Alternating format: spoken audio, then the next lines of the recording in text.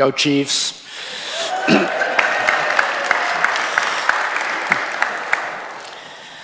All right, are you ready for a supernatural adventure? Today's scripture is the stuff of scary movies. But let me set up the scene before we actually talk about it. Jesus is in Capernaum, and they're going to go across the lake. And last week, Matt Jaderston told us that a storm rose up and that the disciples were really afraid of the wind and the waves. And then Jesus calms the storm, and then the disciples are more afraid of Jesus.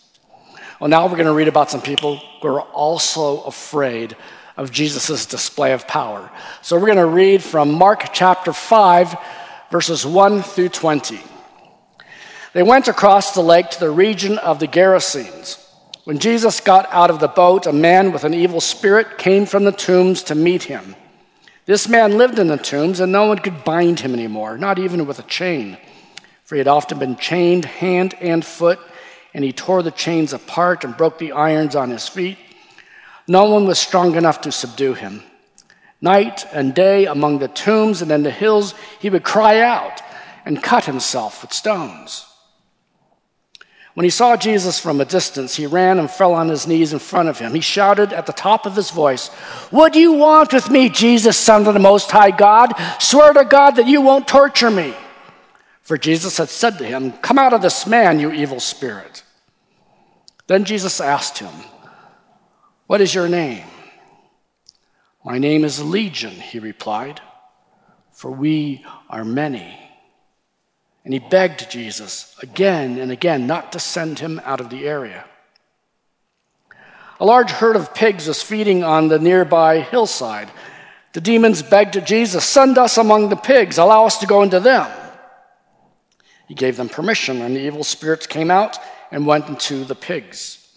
The herd, about 2,000 in number, rushed down the steep bank and into the lake and were drowned. Those tending the pigs ran off and reported this in the town and countryside, and the people went out to see what had happened. When they came to Jesus, they saw the man who had been possessed by the legion of demons, sitting there, dressed and in his right mind, and they were afraid. Those who had seen it told the people what had happened to the demon-possessed man and told about the pigs as well. Then the people began to plead with Jesus to leave their region. As Jesus was getting into the boat, the man who had been demon-possessed begged Jesus to go with him. Jesus did not let him, but said, "Go home to your family and tell them how much the Lord has done for you and how he has had mercy on you." So the man went away and began to tell in the Decapolis how much Jesus had done for him, and all the people were amazed. So let's keep the scripture in front of us because I'm going to teach this passage verse by verse. So verse 1, they went across the lake to the region of the Gerasenes. So you can see it on the map. That region of the Gerasenes is a Greek area of Palestine. It's Gentile. And Peter, and I really think this is Peter's gospel. We call it the Gospel of Mark, but Mark is Peter's secretary. So Peter's giving us a clue, that Jesus' mission will include not only Jews, but the Gentiles as well. Verse 2, when Jesus got out of the boat, a man with an evil spirit came from the tombs to meet him. Now in Mark, that word for evil spirit is unclean spirit. There's another passage in Luke where the same story is told, and so Mark and Luke, they form a parallel passage. In the Luke account, the word there is demonized, demoniazo. And there are degrees to demonization. It's a spectrum. On a scale of 1 to 10, 1 is being tempted by the evil one. A 10 means the demon has total control over you. 5 would be the demon exercise control of you some of the time. And then there's anywhere along that scale. This man is a 10 out of 10. Verse 3. This man lived in the tombs, and no one could bind him anymore, not even with a chain, For he often had been chained hand and foot, and he tore the chains apart and broke the irons on his feet. No one was strong enough to subdue him. Night and day among the tombs and in the hills, he would cry out and cut himself with stones. So the man had supernatural strength, and people would hear him during the day and during the night. His cries coming from the cemetery, just howls in the night. And the demons moved this man to cut himself with stones. Demons are always pushing people towards self-destruction. It is what they do.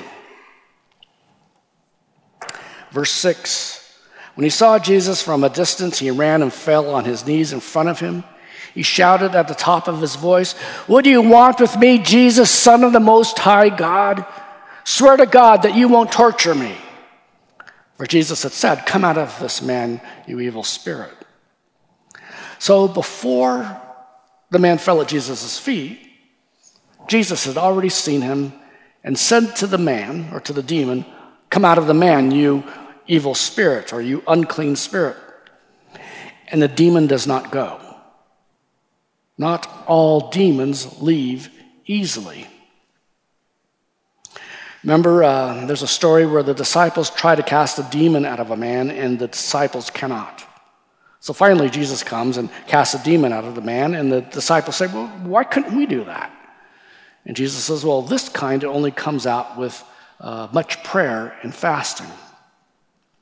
So this man has a very stubborn demon, and they resist leaving the person. When I was at seminary at Fuller, I took a class in world missions. Everyone in that class was a future missionary except me, but I was interested in missions, and I took the class. And there was a lecture that we had in the class about the demonic. The professor, Charles Kraft, was saying that you guys are going to go into the mission field. You will encounter the demonic there, and so you need to be prepared for it. And so he taught us how to recognize demonic activity, how to deal with it. And then he said, if after the class you want to continue, I will stay here for the next 4 weeks after class, and I will teach you about this. And so I stayed and went through the rest of those classes and lectures. So during that same time, I am the pastor of young adults, director of young adults at my church, and I'm having a retreat for our post-college single people. And on the last night of the retreat, we've designed that part of the retreat to minister to each other in prayer. And one of the girls in the group says, "Pastor Stan, something evil is in this room." I said, "Marla, come on."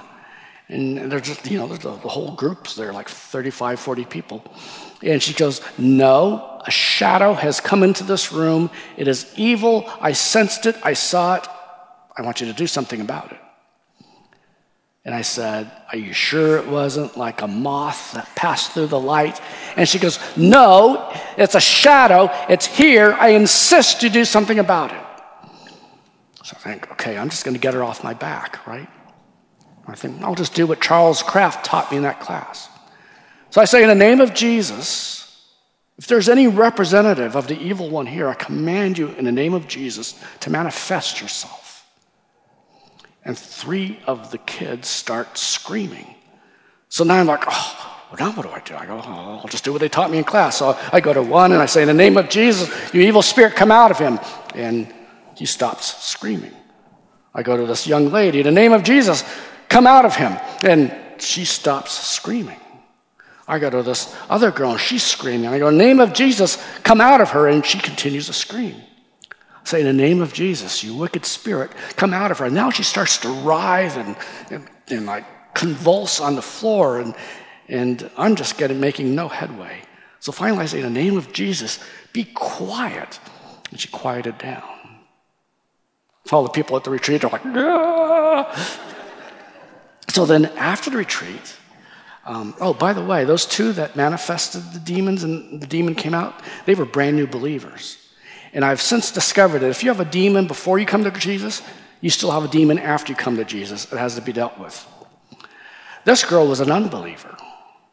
So afterwards, we explained to her the gospel, We go, do you believe in Jesus? Yes, I believe in Jesus. And then, so she prayed to accept Christ. And then we started to ask about her life. And we discovered that she was into necromancy. She had seances with her friends, and she talked to the dead. And so that was the sin that the demon was attached to. And not until it's dealt with will the demon leave. So demons are like rats. They are attracted to garbage, and here's the garbage. Occult activity like Ouija boards, witchcraft, talking to the dead, sexual abuse against a person can give a demon a foothold, bitterness harbored in your heart, deep-seated sin, all these things give the devil a handhold on your life so that when you try to cast them on, they actually have a grip on your life and they won't go until the attachment is dealt with and repented of. So this man has a stubborn demon.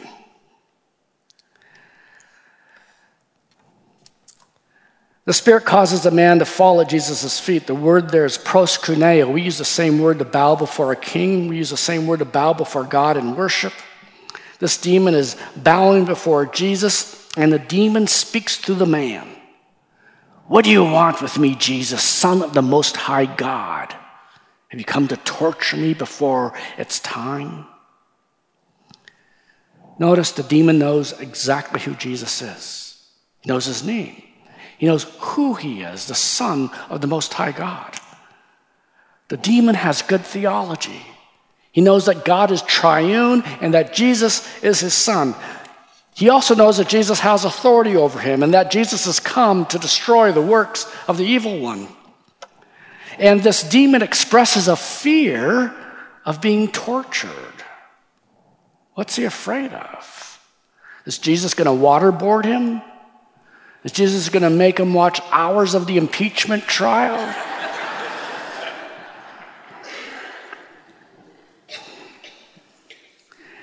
In Luke's parallel passage, the demon says, have you come to torture me before our time? Have you come to send us to the abyss?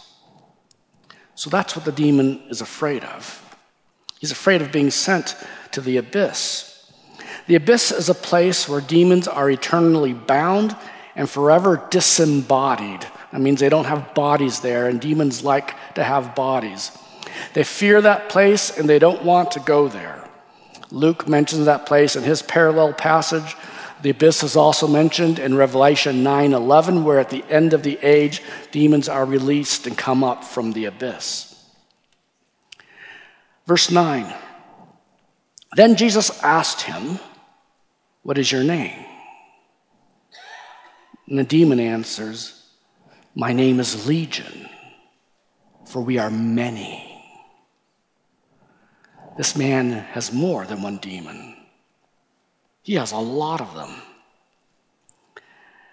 And it's possible for a person who is demonized to have several demons.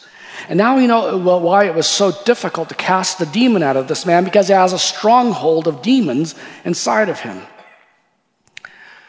Verse 10, and he begged Jesus again and again not to send them out of the area. Demons do not like to be disembodied. They like to live in bodies, and there's several reasons why this could be. They're somewhat speculative, and I won't go into all those speculations, but there is a passage in Matthew chapter 12, verse 43 that kind of gives some support to this. When an evil spirit comes out of a man, it goes through arid places. This is places outside of a body, seeking rest, and does not find it.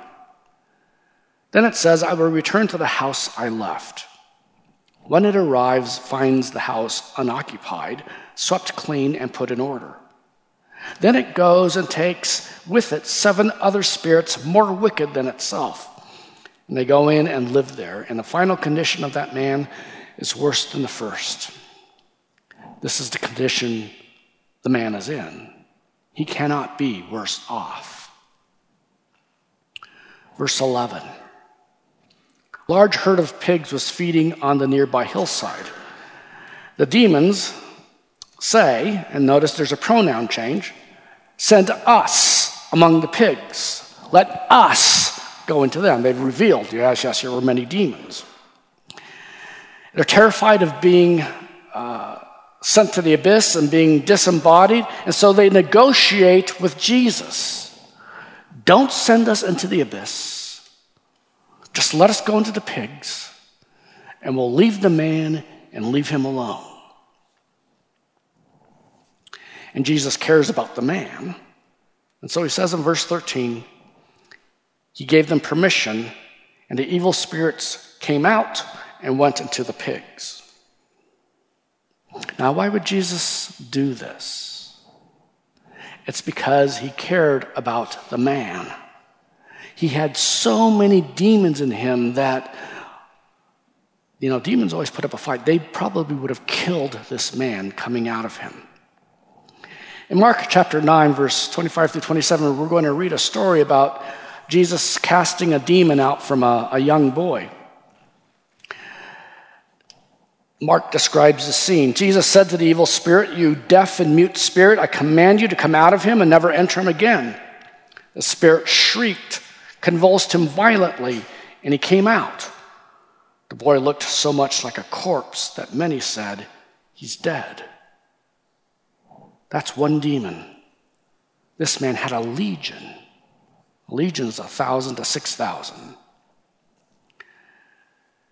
And so Jesus was saving his life.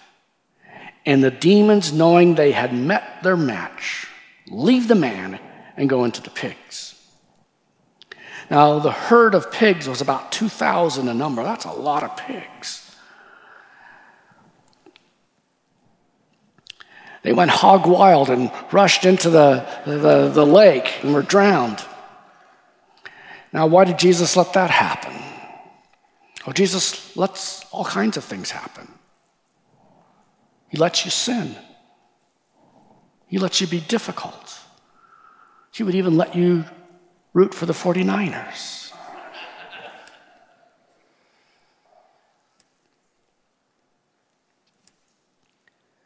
We might also ask, why did the demons do that to the pigs?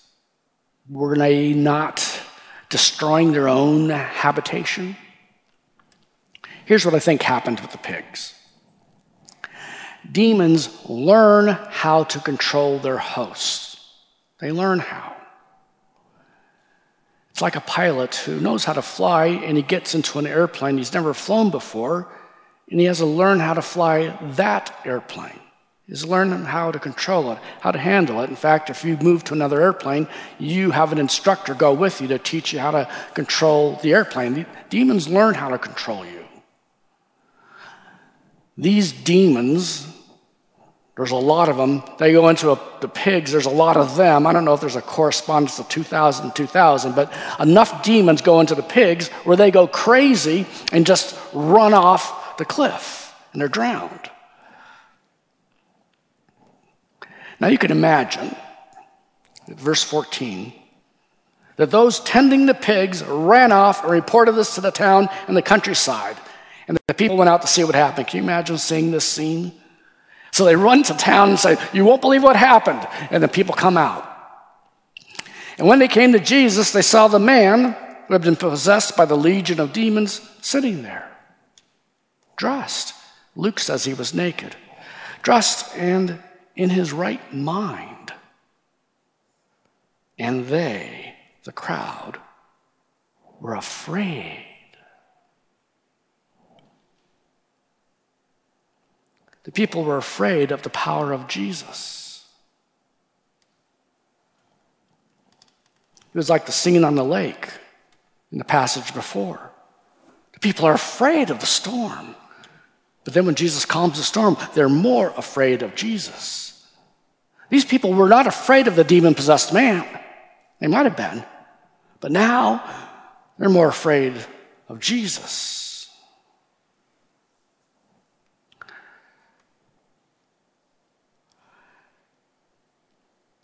They also don't even care about the man.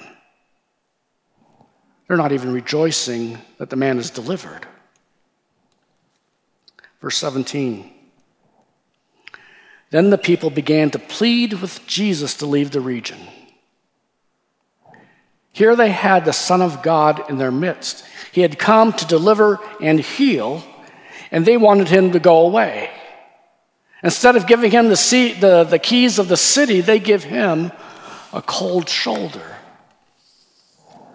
But I've seen this happen in churches, where the church prays, Lord, we love you.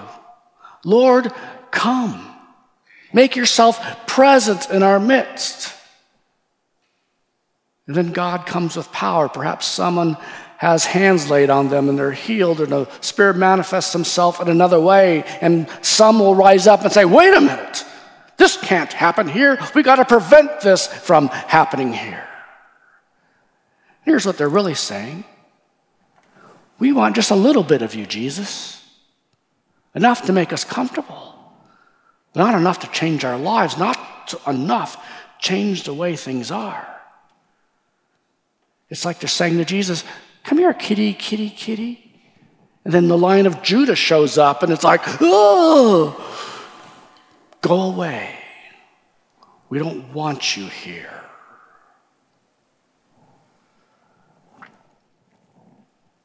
The townspeople don't want Jesus around. They beg him to leave. And he leaves. Jesus does not work where he is not welcomed. We need to welcome the work of Jesus in our lives. We need to welcome Jesus before we walk with him and even when we walk with him.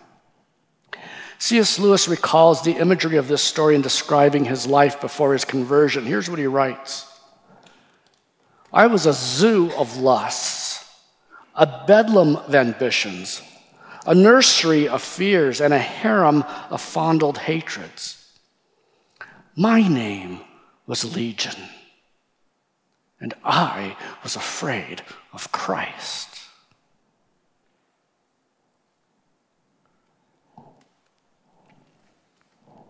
Verse 18. As Jesus was getting into the boat, the man who had been demon-possessed begged to go with him.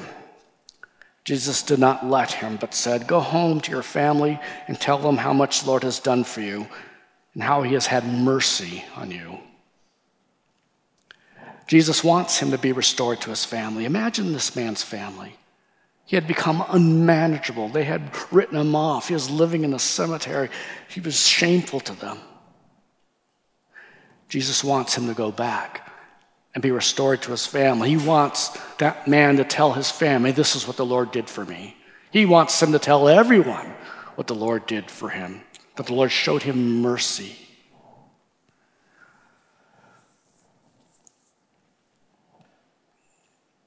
Has God ever done anything for you? Has he ever revealed himself to you? Has he ever spoken to you? Have any of you ever been healed? Did God do a great work of redemption in your life? Go ahead and write that down. I left a little bit of space after the scripture in your worship folders. Go ahead and write it down. It's a good exercise. Write down something the Lord did for you.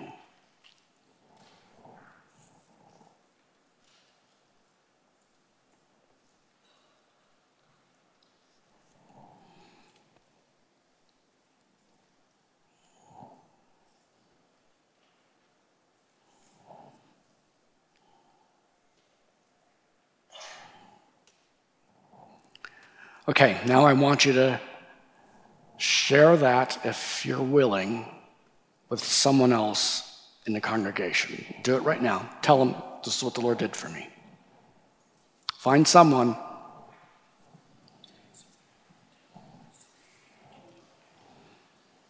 You can move seats. You can move around.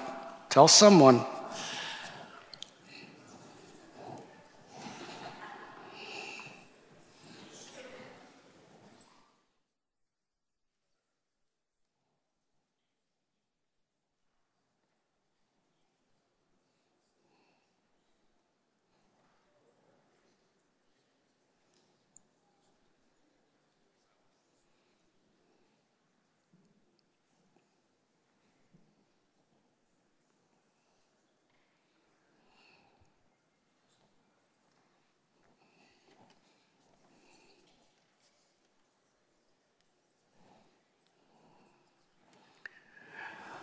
Okay,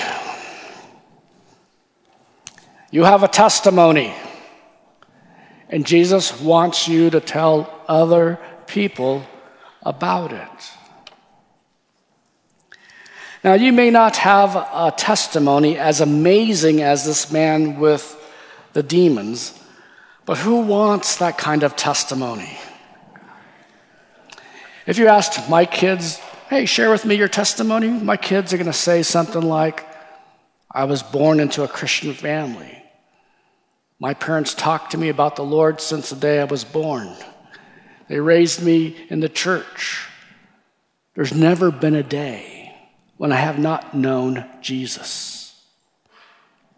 That too is a testimony of great grace and mercy. Our passage ends with verse 20. So the man went away and began to tell in the Decapolis how much Jesus had done for him, and all the people were amazed. The Decapolis is a group of 10 cities near that region where that man was. They were Greek colonies. They spoke Greek. They were very Greek and very Gentile. But this man went to all those cities and told people what Jesus had done for him. People listened and were amazed. He was a missionary. He went from the end of the cemetery to the end of the county line. If he was a member at Eastminster, he'd go from the end of the street to the ends of the earth. But he told people his story, and they were amazed. Notice, no seminary, no formal training. He had met Jesus. He had experienced Jesus' work in his life. And Jesus had saved him. That was testimony enough. And he told others about it. Now, later on in the book of Mark, we'll come to Mark chapter 7, verse 31. It happens several weeks, maybe a few months after this event. We're going to read that Jesus goes to the region of the Decapolis, and he is met there by a crowd. They bring to him a man who needs to be healed, so they've heard about him and knows what he can do. They sit and listen to him teach, and after he teaches them, he multiplies bread and fish so they have something to eat. And Mark says the crowd numbered around 4,000. That's a Gentile region. How did they get a crowd of 4,000? It was this man telling everyone he knew about Jesus. From time to time, I'll ask people, what's your favorite barbecue place? They'll say, oh, Hog Wild, Billy Sims, Bite Me. I was with some fellow pastors in EPC a few weeks ago, and we asked the pastor from Memphis what his favorite barbecue place was, because we're going to be having General Assembly in Memphis this summer. And us pastors are always interested in what there is to eat in that city. So we asked him, what place is good to eat at? He goes, are you guys talking pork? And I go, yeah, we're talking pork. And he goes, well, then you got to go to Central or Rendezvous.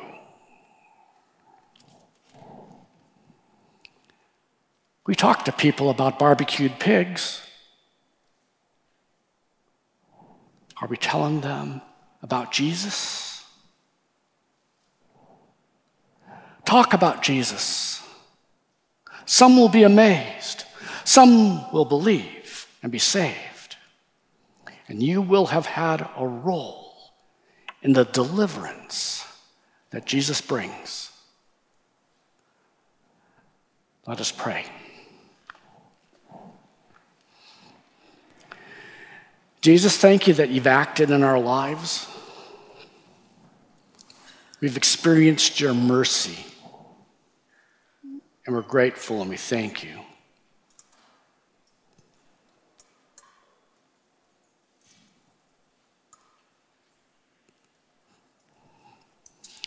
We remember the pit and the desperation we were in.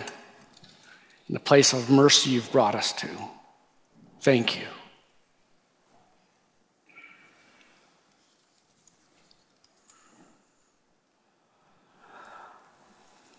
Lord, I pray that your Spirit would use us to tell others about you. In our own hearts, we say, Lord, use me. We pray that, Holy Spirit, you'll show us when and what to say. We're going to pray for those who are in a desperate situation now. We hold them up before you. We say, Lord Jesus, deliver them.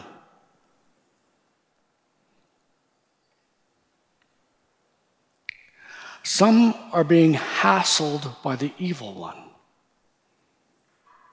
And there's degrees of struggle and oppression. Lord, we pray that you would set them free. Even now we pray this and ask this in Jesus' name.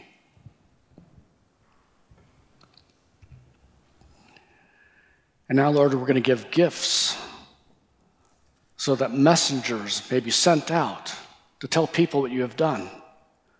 Pray these gifts are blessed and that your word indeed goes out to the ends of the earth. We pray that you would do this. In your mighty name, Lord Jesus. Amen.